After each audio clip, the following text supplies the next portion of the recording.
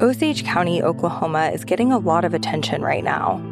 It's the setting of Martin Scorsese's latest film, Killers of the Flower Moon. The movie's based on a book about the 1920s Osage murders, when white men poured into Osage County and killed Osage people for their oil wealth. I'm Rachel Adams Heard, the host of In Trust, a podcast from Bloomberg and iHeartMedia. For over a year, I was reporting a different story about other ways white people got Osage land and wealth, and how a prominent ranching family in Osage County became one of the biggest landowners here. Their ranching empire was built on land that at the turn of the century was all owned by the Osage Nation. So how'd they get it? Listen to the award-winning podcast In Trust on the iHeartRadio app, Apple Podcasts, or wherever you get your podcasts. You're listening to the Bloomberg Sound On podcast. Catch us live weekdays at 1 Eastern on Bloomberg.com, the iHeartRadio app, and the Bloomberg Business app. Or listen on demand wherever you get your podcasts. The Biden administration is preparing for another surge at our southern border here, and it was predicted a long time ago. Now, with plans to deploy 1,500 members of the U.S. military ahead of the lifting of Title 42 COVID restrictions. To remind you, that's coming up. It's May 11th. And joining us is Congressman Henry Cuellar, the Democrat from Texas, whose district runs from San Antonio down to the Rio Grande. This issue is a local one for him. And Congressman, we welcome you back to Bloomberg. It's a pleasure being with you again. Thank you. Well, thank you, sir. The Biden administration is making some news here, sending 1,500 troops to the border ahead of Title 42 restrictions coming down next week. Is this the right move? Well, certainly bringing in 1,500 additional personnel for 90 days will help CBP, the men and women in green and blue on the ground. This 1,500 additional Department of Defense personnel is in addition to the 2,500 that we have on the ground already. And keep in mind that this active members that are coming in, they do not have law enforcement authority, so they are more here to support the other 2,500 military personnel that are supporting DHS. That is, they're there to support so you can have the men and women in green and blue go out and do their work, and that's where they belong, securing the border. Is it the right number? Is this enough? Well, it depends on both the secretary. I will support them, both the Homeland Secretary and the Defense Secretary. I do want to say that having military personnel, the 2,500, the additional 1,500, I think this 1,500 are mainly from Army units. And again, they will not participate in law enforcement activities, but they're there to support. They're there to support the Homeland Security agents that we have on the border. You said at the end of last year, Congressman, that the Border Patrol does not think the Biden administration has their back. Do you also feel that way? Well, I think there's policy differences, but I think now the administration is starting to do things that some of us have pushed for a long time. Look, I've always said that money is important when it comes to Homeland Security, and I do want to emphasize that in the last 2 years, if you look at the Trump administration as a point, the last year of Trump administration to now, we actually have added $2.4 billion more to the CBP budget. That's a 15% increase. So money is important to put on border security, but you got to have the right policies. You got to have consequences. If people come to the border and they think that the border is a speed bump and they'll be there held temporarily and then moved into the U.S., you're going to have more and more and more people come in. You got to be able to say at the border who stays and who gets returned. And the consequences are you got to return people that don't belong here. And that's what's important. It's not only the funding, but it's also the right policy at the border. And I think the Biden administration is, without due respect, is finally doing the right thing after 2 years. Wow. This is a very different conversation than we had last time you were with us. As you know, the administration has put in place exceptions for Cuba, Haiti, and Nicaragua like we have for Venezuela. Is that helping or creating more problems at the border? I understand why they're doing that, because we don't have the best relationships with Nicaragua, with Cuba, with Venezuela. But I do want to say that now ICE is starting to return people to Cuba and to Nicaragua. Venezuela, that still hasn't happened because it's a very difficult country to work with. So that does provide a magnet in many ways to get more people coming in from those countries. And as you know, if you go to Brownsville, what is the number one group that's coming in? It's people from Venezuela. So the word gets out there that you will be paroled one way or the other. It's pretty remarkable, Congressman Cuellar, when you see politicians from Washington make the 9-hour trip to the border and the amount of coverage that they get on cable news and the sort of photo opportunities that happen. But you're there all the time. This is home for you. And I wonder if you feel like you have the ears of your colleagues on Capitol Hill and at the White House. Do they want to know your firsthand experience? And you're right. I always say, I have a lot of my colleagues, I went down to the border and spent a couple hours out there. And I always say, well, I live there. I live there. And actually, when I go to Washington is when I leave the border. Right. I think there are some people that are listening. I think Homeland has been very good. Again, without due respect to the White House, there's still some White House staffers there that think very differently. They think letting people in, manage people at the border, bring them in is the right thing. And I disagree with that unless if it's a legitimate claim. But I think there's a lot of career people at Homeland that want to do the right thing. And I always said, for Homeland, you got to do appointment people. Don't make it a political appointee. They're all political appointees, but make sure it's a career person that understands, that wants to do the right thing. Consequences. If you don't have consequences at the border, then the border becomes a speed bump, and therefore you're going to have record numbers like the first 2 years, 4.3 million individuals, and that doesn't even include getaways. Well, so what are Americans going to see on their TV screens, on their phones? What stories are they going to hear me tell come May 11th when Title 42 comes down? What are these images going to look like? I think they're going to see people coming to the border in large amounts. And again, the administration finally, after 2 years, is finally putting some policies in place that I think will have an impact. But I wish they would have implemented that earlier. You will see an impact after May 11th. I don't know by when, if they implement it correctly. For example, let me go over things real quickly. Number one, there's an agreement between Panama, Colombia, the U.S. to slow down people at the Darien Gap. That's the part of Panama where they're coming in large numbers. They slow those people. You play defense on the 20-yard line instead of the 1-yard line called the U.S. border. That's number one. Yep. That agreement is good. The second thing is there are some processing centers in Colombia and Panama, which is good. Screen those people before they come in.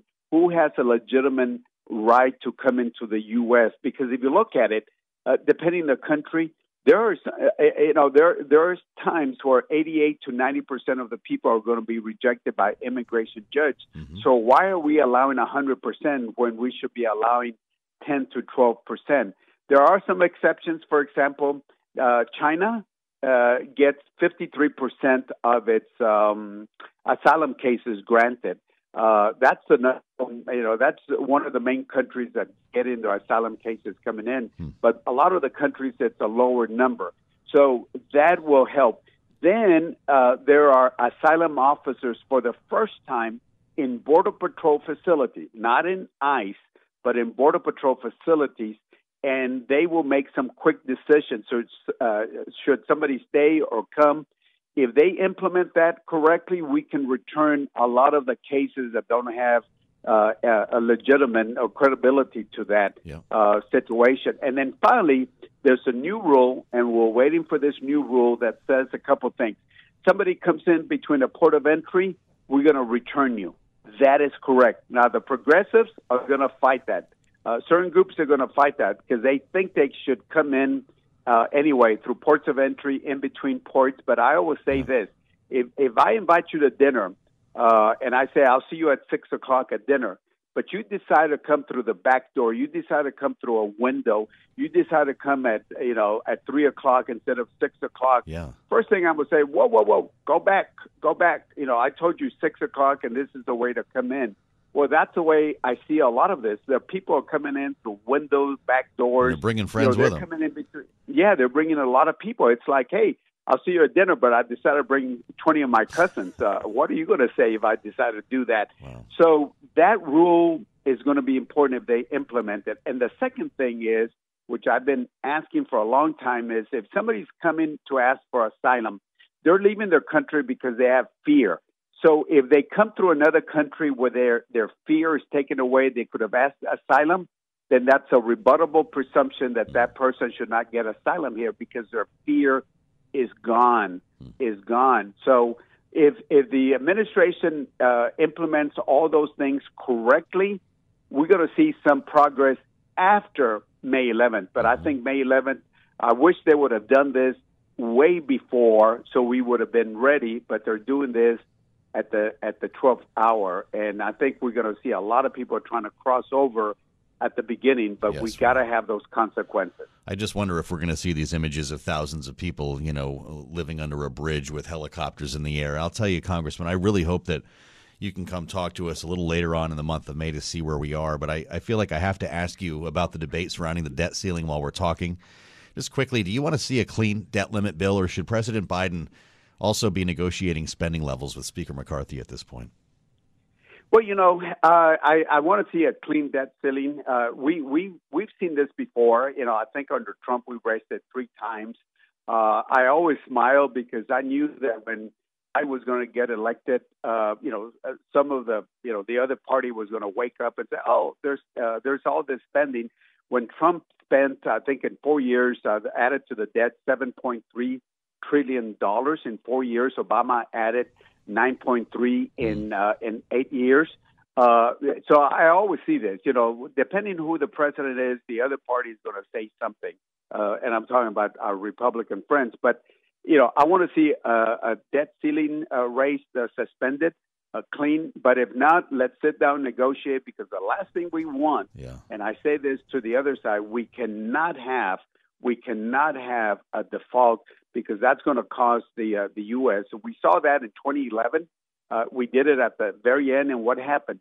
The U.S. credit was downgraded, and that cost a lot of more money, where we're paying now billions of dollars on interest because of the downgrade. So I want to sit down and work down. I'm over here in Oklahoma. I was with my good friend Tom Cole, which is an appropriator, and we need folks like Tom Cole, myself, and other folks that were willing to put political affiliations and let's do the right thing for America. I'll tell you what, all roads lead to Tom Cole's office. It's really quite remarkable. But we do have to note, just getting back to where we started here, Congressman, in the world of a default, that would have major implications for the border in terms of funding. Oh, absolutely. Absolutely. I mean, if we would have a default, imagine what would happen. And again, it's one of those things that, we got to do the right thing.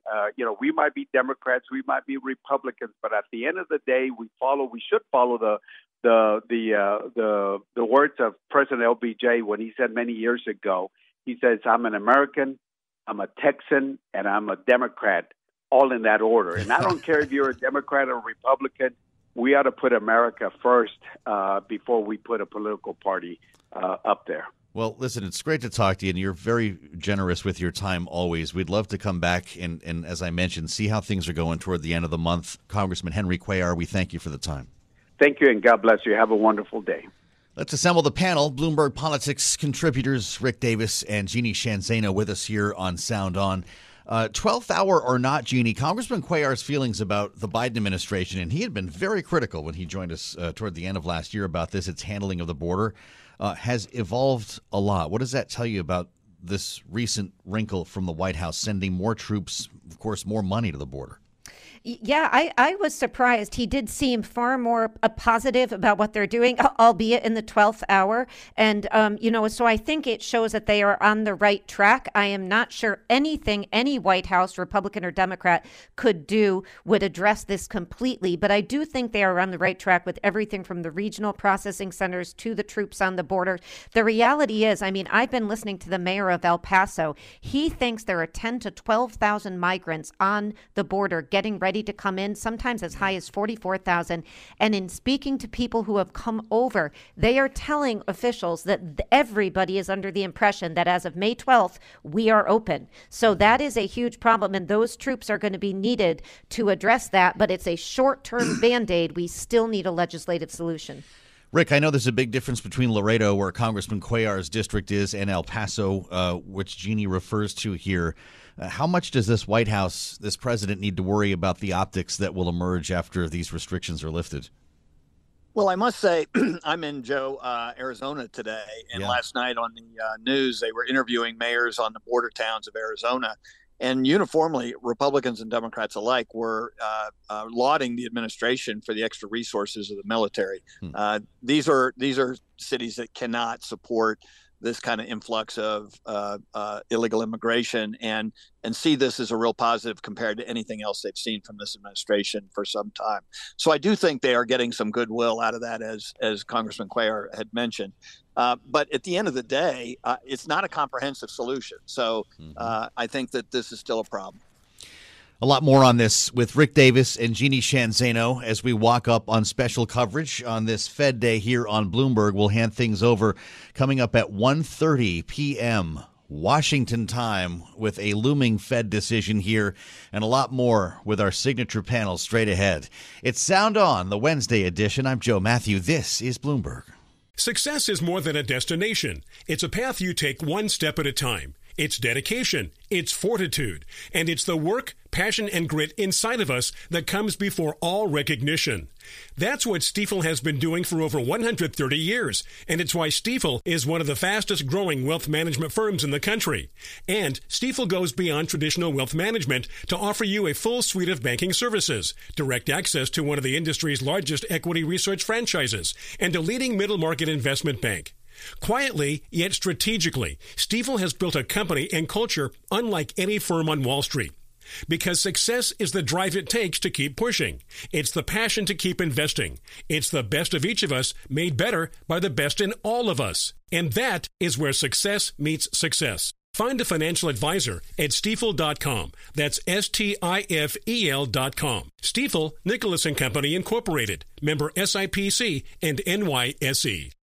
It can be hard to see the challenges that people we work with every day are going through. I'm Holly Robinson Peete. Join us on The Visibility Gap, a new podcast presented by Cigna Healthcare. Download it wherever you get your podcasts. You're listening to the Bloomberg Sound On podcast. Catch the program live weekdays at 1 Eastern on Bloomberg Radio, the TuneIn app, Bloomberg.com, and the Bloomberg Business app. You can also listen live on Amazon Alexa from our flagship New York station. Just say, Alexa, play Bloomberg 1130.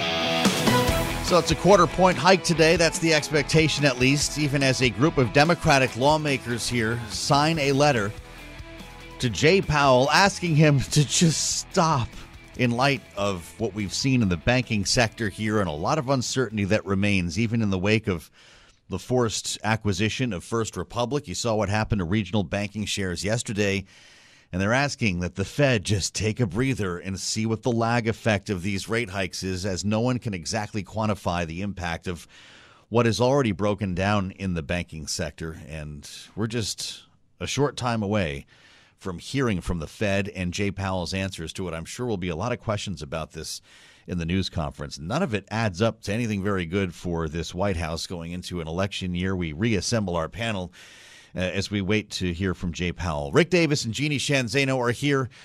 Rick is in Arizona today as they get ready for the big conference in Sedona. And I'll tell you, Rick, another rate hike, according to some lawmakers, could be enough to force another bank failure, or at least spook investors into acting like there's another one coming. The liability for the administration could be pretty high, no? Yeah, Joe, regional bank stocks just got hammered yesterday. It raises new concerns about contagion. This is a problem that the administration just hasn't been able to shrug off, and it's got to play into the Fed decision. So we'll see whether or not the Fed does employ additional rate hike today. But regardless, this kind of instability in the financial markets creates even more instability in the political world that Joe Biden's trying to mount a brand new reelection campaign. That's right. And then the question becomes, Jeannie, what's the greater threat? Is it inflation, or is it an actual recession or a potential banking crisis? And I'm not sure the White House wants the answer to that right now. That's right. I mean, that's quite a choice that they're facing. And, you were just talking about an immigration crisis at the border. We're talking about, inflation running amok. We're talking about bank failures and a debt ceiling, a battle that like one we've never seen, all on the heels, as Rick just mentioned, of Biden announcing. And so we're sort of coming to head with all of these major crises that they've got to combat. And the challenge for Biden, amongst other things, is his numbers on the economy have never been strong. In fact, they've been underwater his entire administration. So this is really the last thing they need. They wanted to say for a long time not to worry about inflation. In fact, it didn't exist. That came back to haunt them. So this is really a challenge for them as they go forward. And you mentioned Democrats saying, please, yes, right. Fed chair, stop. And it looks like he may not stop today, but maybe he'll pause it after this. There could well be a pause. The market seems to expect that as well. And again, the market's also been pricing in cuts later in the year. Rick, Jay Powell doesn't care what lawmakers say, right? If the White House is deferring to the Fed, certainly Congress doesn't have much say in the matter. Yeah, I don't think it's so much that he ignores them, but because they are part of a constituency that he has too, right? He'll have to testify. He'll have to explain the policy. And so it's a bit of the echo chamber that he uses to sort of gauge how far the Fed can go out there to be able to try and manage this inflation.